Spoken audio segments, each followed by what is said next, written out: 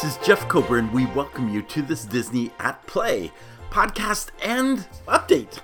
It's the 1st of November and so many things have been happening around the world of Disney.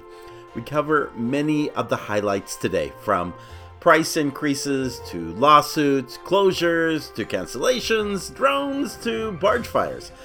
The last 4 weeks have been both busy and controversial, and we take a look behind the magic as to what is happening.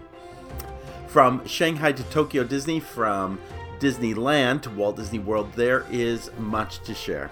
Oh, and Tron and the train. Well, there's always something to talk about when it comes to Tron and the train. So join us as we take a look at the good, the bad, the ugly, and the fun of the last 30 days. Make sure you also take advantage of subscribing to DisneyAtPlay.com and subscribing to this podcast. And we appreciate those who can go onto iTunes and other podcast sites and give us a positive rating or review. That's just so greatly appreciated. Well, we're going to begin here at Walt Disney World. And, it's the first day after Halloween, so you would think we'd be starting to put up Christmas decorations, but no, that's already been undergoing. Over at Disney's Animal Kingdom, they've already started putting up Christmas lights, I would say like over a week ago. So we are making a fast transition to the holiday time here at Walt Disney World, and it's a great time. But yeah, if you were waiting for anybody to just take a pause between Halloween and Christmas, not going to happen so much.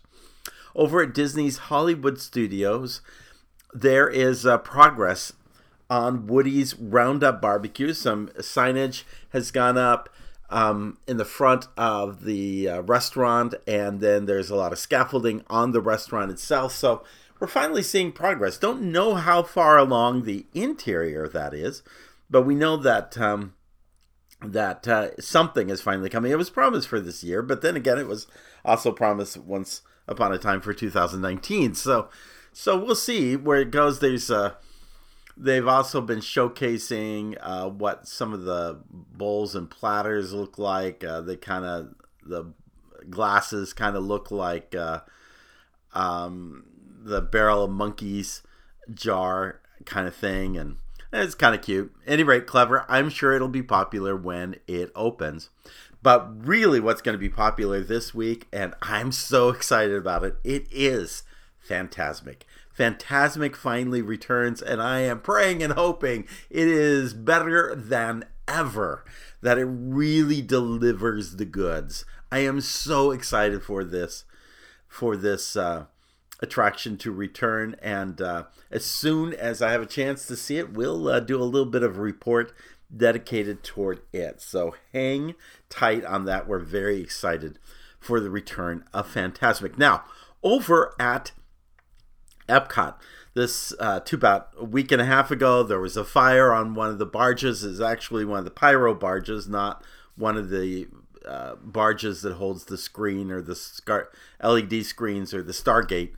But so it's fine. But there's been a lot of conversation about what the future of fireworks show, because there are 2 new fireworks show, Happily Ever After kind of form, returning to the Magic Kingdom, and then a show to replace Harmonious in Epcot. I'd love to see the LED barges remain. If I haven't mentioned it earlier, I think it would be great to put them over at Animal Kingdom if you don't keep them at Epcot. There's a lot of talk about drones, and when I was at Disneyland Paris over the summer, they use drones in their pre-show to their fireworks, and it was spectacular. It was very impressive. And if you actually saw, it was the same week as the Queen's Jubilee. They did pyro, or not pyro. Well, they did pyro, but they also did drones. And it was far more impressive than what even Disneyland Paris was doing. And yet, my concern is, first off, you have to, the way it kind of works, or the way Disney at least has been working at Disneyland Paris, they pretty well close off Fantasyland at that time of day so that the drones can come in and out, and as part of the fireworks that occur later on. So you have to kind of dedicate a space that's closed out so that drones can get in and out. The other thing is that drones can take on a 360 shape that can be seen in the round, but by and large, it's not really materialized. It hasn't gotten to that level yet, and it's a little bit more. Really, you want to have it almost as a backdrop that everybody looks like you do. Everybody on Main Street toward the castle. It doesn't. I don't think the drones are going to be so successful if everybody's seeing it in a 360 view. So more to come, I'm sure, on what's coming to Epcot. But know that is a big piece of the conversation going on over there. The other thing I think that's quite telling is there's been a lot of rumor about the Play Pavilion not happening at Epcot. I haven't heard anyone really give their more exactness to their sources. I think Robert Niles with Theme Park Insider did the best job of articulating what's going on. He says that inside sources that I trust have confirmed to me that the Play Pavilion is now officially shelved for Walt Disney World's Epcot. You remember that the Play Pavilion was going in where the Wonders of Life Pavilion was. What I thought was interesting is that while there hadn't been a lot of work on the showpieces for that, apparently, the basic structure of the building had gone through some repairs and reinforcement. The roof no longer leaked, and the structure was in a better condition for housing something there. And I thought that was good. I knew, and I had said when Guardians of the Galaxy came out, the Play Pavilion looks like it's on a bad hold. Now, by the way, it shows up still in the guide map at this point. That doesn't mean anything, but it does show up in the guide map. But when they did Guardians of the Galaxy, they literally put a berm of plants and trees in front of the walkway that takes you to the Play Pavilion. So it has been just literally closed off at this point. And that was a pretty bad sign. Now, what does all this mean? I'm going to just mention before I get over to the Magic Kingdom.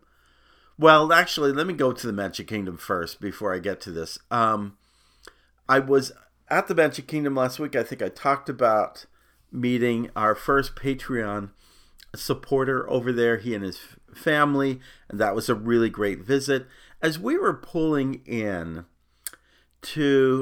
on the monorail into the Magic Kingdom, what they do is they dedicate at about 4 or 5 in the afternoon. They dedicate the right side for guests coming in for the Not So Scary Halloween party, and then they kind of keep them to the right, and they kind of pull them behind Magic Kingdom, give them some candy, and let them go, and that type of thing.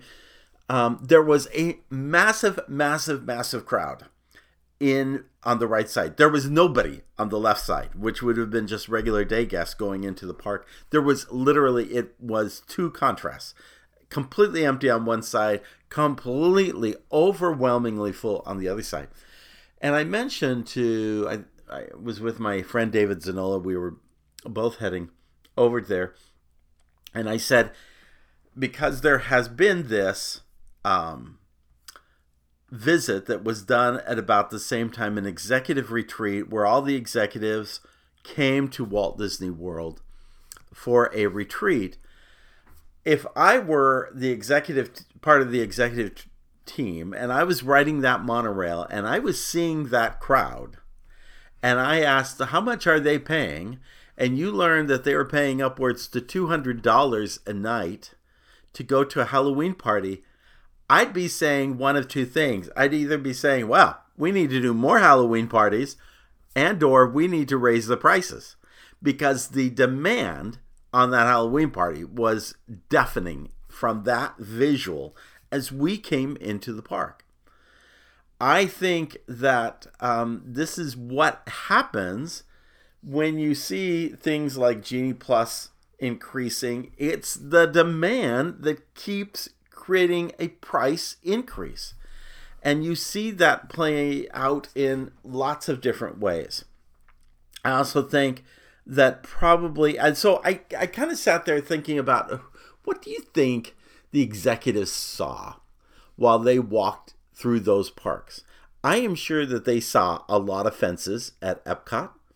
And I'm sure they were probably even treated to what was going on with Moana Update, maybe what the pavilion was. I wonder how excited they were for what was going on in the center of Epcot.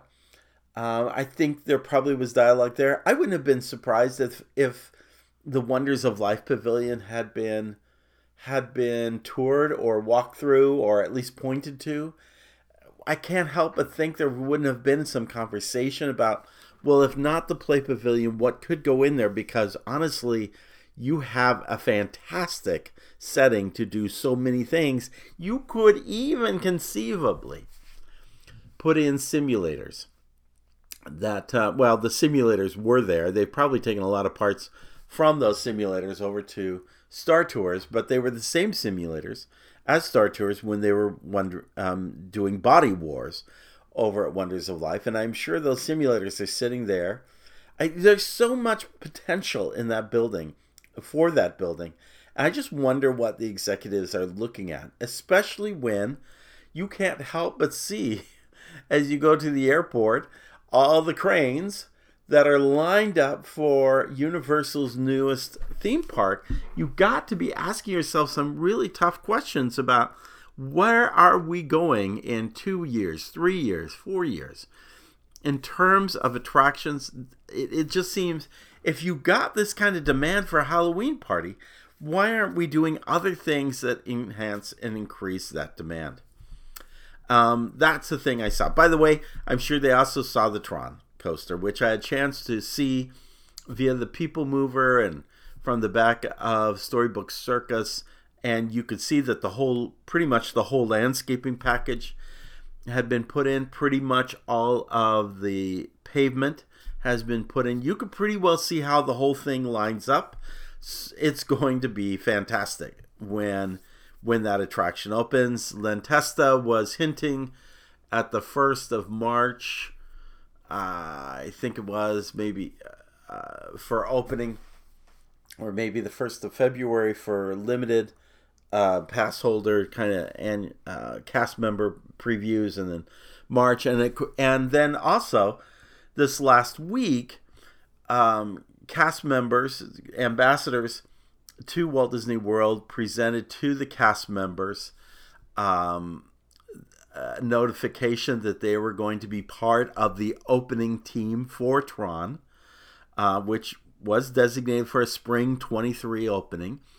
It seems like things are rolling very quickly. I would imagine that all of these cast members will be working at Tron by January 1st to get this attraction ready, if not sooner. I think that's where this deadline is kind of all coming to. So that kind of gives you a sense of what is going on in terms of new attractions and things happening at the Magic Kingdom. Now, at the same time, there were some big price increases and changes made to the Genie Plus system.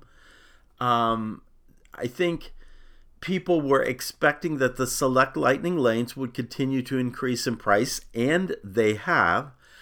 I think people were very surprised to see that the Genie Plus basic system, which gets you onto attractions like Space Mountain and Splash Mountain and Big Thunder Mountain and Haunted Mansion, I think they were very surprised to see that pricing could go up to $22. and that it did go up to $22 immediately. And in fact, I do believe it will continue to progress forward. I do not think, I think by the time we get to Tron's opening, even though Tron will be a select Lightning Lane, I wouldn't be surprised if the rest, because of attendance increases, that there won't be a $25 Genie Plus. That is going to continue going up. Now, I'm not so certain in my mind that that's a bad thing. And the reason I say that, and I've used Genie Plus, so I appreciate its use and so forth, but the reason I say that is because I think the more expensive you make Genie Plus, the less likely people might take advantage of using it. And the less people using it means the more the flow of the standby line is going to go consistently and not be held up by those holding the Genie Plus pass. That would be the ideal in my mind. I'd like to see the number of people on a Genie Plus pass be a very limited number. Universal charges an obscene amount of money for their equivalent in their parks, although their equivalent includes all the new rides. Well, it doesn't always include the new rides, actually. But they do charge a pretty high price, but it lowers the number of people who take advantage of that system. And as a result, the standby moves fairly reasonable at Universal. I'd like to see more of that occur. At the same time, going back to the Halloween example, if people are paying for use of the park, $200 for use of the park between 4 in the afternoon and midnight, what makes me think they're going to stop buying Genie Plus to get their benefit and to max out their time in the park? This is the riddle of it, but it's market economics. It's just the dynamics of what people want and what they're looking for in an experience like this. So, anyway, we clearly got more to come on that, but that was a big issue that came up. Kind of in keeping with that issue came a lawsuit. And the lawsuit is not too different. I'm going to read a little bit from the Orlando Sentinel story that Katie Rice wrote. 2 anonymous Walt Disney World pass holders sued Walt Disney World Parks and Resorts this week, claiming the resort breached its contract with annual pass holders by maintaining its park pass reservation system. The plaintiffs, who are referred to by the initials EK and MP, say the system that requires all visitors to make a reservation to Disney's theme parks blocked its highest tiers of pass holders from visiting the parks on certain days. Despite Disney formerly advertising the premium passes as allowing unlimited access. The class action suit filed Tuesday refers to Disney's highest annual pass tiers by their prior names, Platinum and Platinum Plus, which Disney retired when it reworked the program last fall. The rework included increasing the number of reservations that a pass holder can make.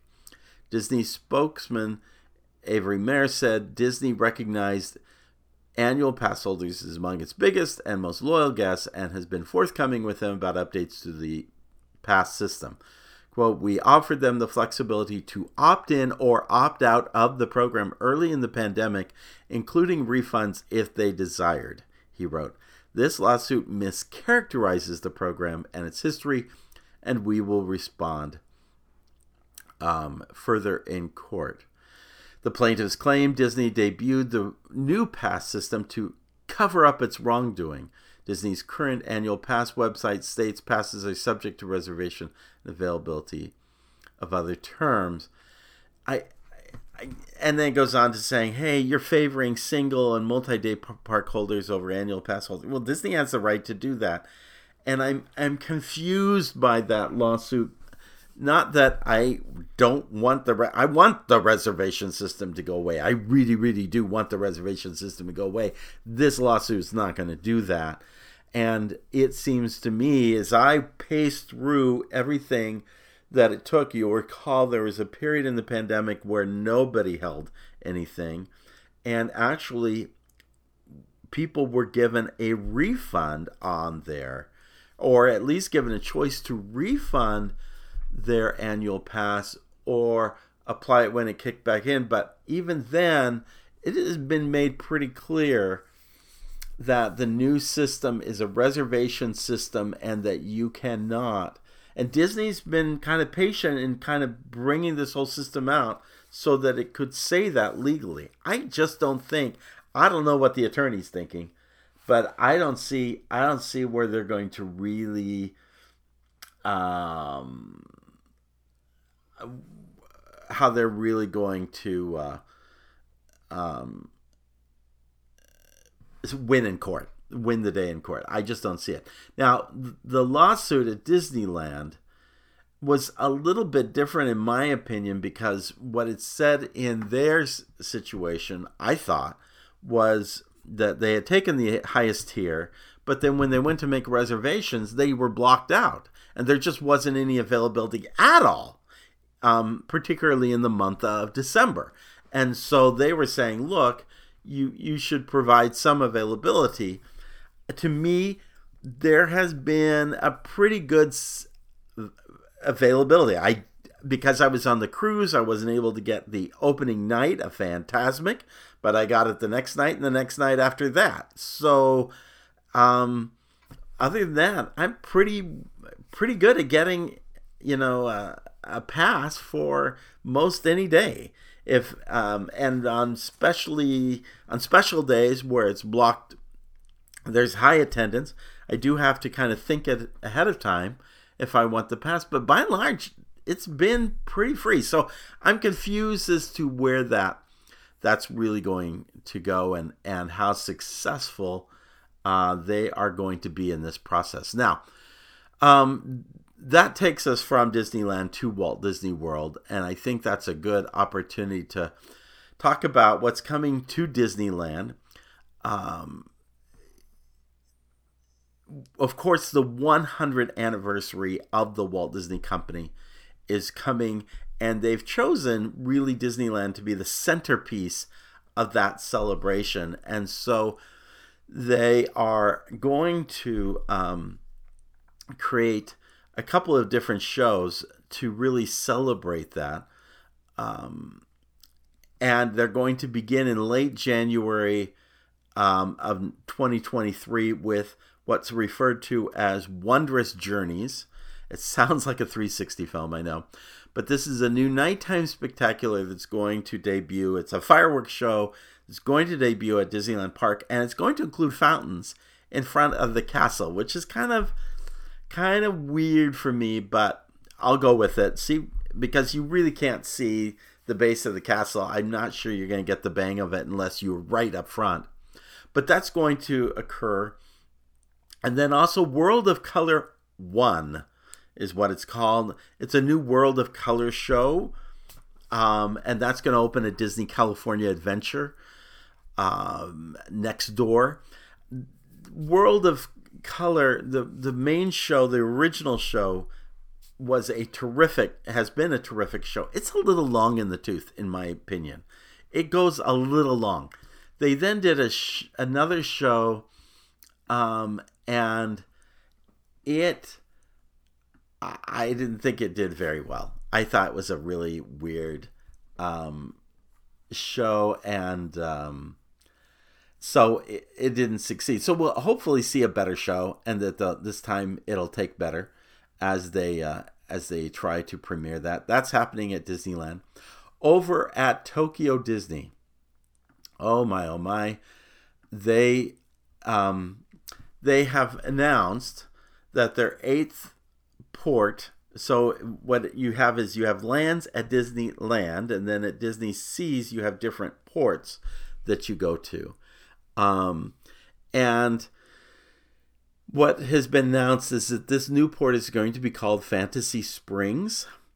and it will include, well, we kind of knew that, but the 3 districts within that land of Fantasy Springs is going to be called Frozen Kingdom, based, of course, on Frozen and Arendelle, Rapunzel's Forest, and then finally Peter Pan's Neverland.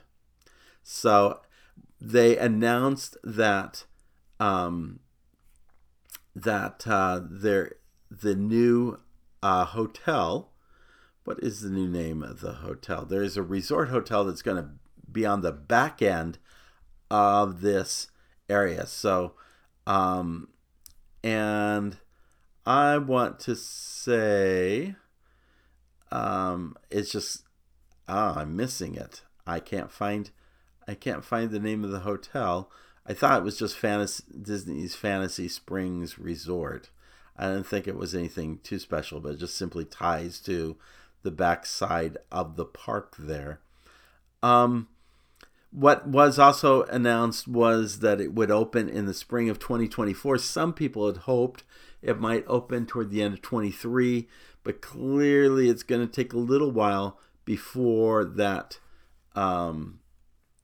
that show premiere, before that entire land premieres. So it's been a couple of years because of the pandemic. They opened up, just after I left, they opened up a new Soarin' attraction, which is just, the queue alone is so above and beyond what you see at in any other Disney park. And so I'm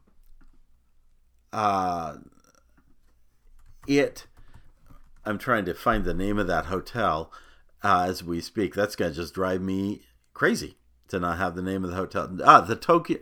Oh, I just saw it. Hold on. The Tokyo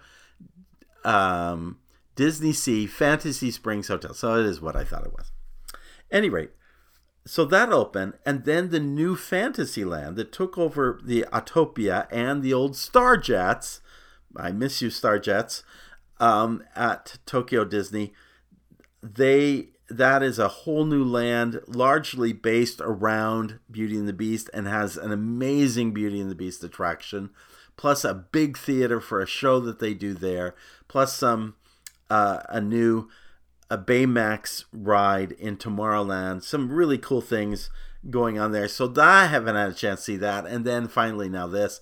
So I don't. It's hard to know if I'm going to go in 24, because what happens is sometimes with these new things, they're so hard to get into, or they'll run a lottery kind of style thing to get into those attractions, and I would just hate to get there and not be able to do them all. So we'll have to see what comes of that. Even, or also more difficult, for lack of a better description, is that the Shanghai Disney Resort, as of yesterday, suspended operations on Halloween, no less. Resort said at 11:39 a.m. it would immediately shut down the main theme park and surrounding areas, including a shopping street, until further notice to comply with virus curbs. So because of COVID-19, it has now again shut down. And in fact, people were left for hours in the park. They had to test them individually positive before they could leave the park.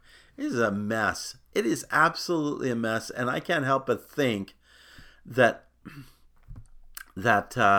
Disney is wondering why it ever bothered to go into China, because this is not a bedfellow you want. There is just, and I have to say, I really love so much of Shanghai Disney. I would really love to go back and see the Pirates of the Caribbean and some of the other attractions. It's mountain, where you get to kind of hike and climb. It's so many cool things in Shanghai Disney, and yeah, I just kind of scratch my head and wonder if that chance and opportunity is going to come back. If it is, it probably will be back in 25, after Fantasy Springs has opened up at Tokyo Disney. This is some really hard things. Now, on the Seven Seas, one of my previous podcasts, I did a review of our recent Disney cruise. And of course, we have the new Disney Wish. What I found to be more than curious is Disney's introduction of the National Geographic Islander 2. So there is this little ship, and it is a cruise ship. It's a 48 passenger, 48, no, not 4,000, 48 passenger expedition vessel, sails year-round the islands and features teak decks that gracefully connect the indoor and outdoor spaces. It basically takes you to some very, very cool places like in the Galapagos and Alaska and Antarctica and Baja California and so forth. And it's kind of like Adventures by Disney on the Sea, very exclusive, very elite, but Disney is promoting it and is part of. So for those of you who want a little more than National Geographic on Disney Plus, you have the National Geographic Islander 2 that you can book to experience and go sailing on. Speaking of Disney Plus, I want to just end this podcast by talking about what I think, other than the Imagineering series that they did originally on Disney Plus, I think the best show ever on Disney Plus is Andor. And if you have not watched, if you loved Mandalorian, you will really love Andor. If you loved Rogue One, this is 3 times better than Rogue One, which I think was one of the best films Disney ever did. The Star Wars franchise ever did was Rogue One. This, of course, takes the characters, it particularly takes Cassian Andor, played by Diego Luna, and kind of gives his backstory as to how he ended up then in Rogue One. And it just does a phenomenal job. Forrest Whitaker does show up in this. You can see that in the preview. I'm not giving away anything. Now, when you watch a show like Mandalorian, which is a great show, it's fairly episodic. They go to a planet, something happens, and then they go off to another planet, and something happens. You can kind of take one at a time. Andor is a little different. Andor, if you are into binge watching, this may be the best way to see this show. Already, I think the 10th one is coming out tomorrow, and there's been a lot of episodes already. I know that. And there's so much to watch. It is so well done. The characters and the depth of story. I know I'm not a person who really talks about the movies of Disney much here, but I'm telling you, if you haven't done Andor, you got to go see that. That is a fantastic show available on Disney Plus. So check it out. Well, that does it here for DisneyAtPlay.com. I hope we kind of caught you up to what is happening in the world of Disney. We appreciate your being a part of this podcast. If you want to be a further part, check out our Wayfinder Society. It's our Patreon group. If nothing else, please go again to iTunes or to your local podcast provider and provide us a positive rating or a review if even possible. We appreciate that. We appreciate you being a part of this podcast. In the words of Sinbad's storybook voyage, somewhere far, far away on the other side of this planet, we are reminded that we should always follow the compass of our heart. Have a great day. We'll see you real soon.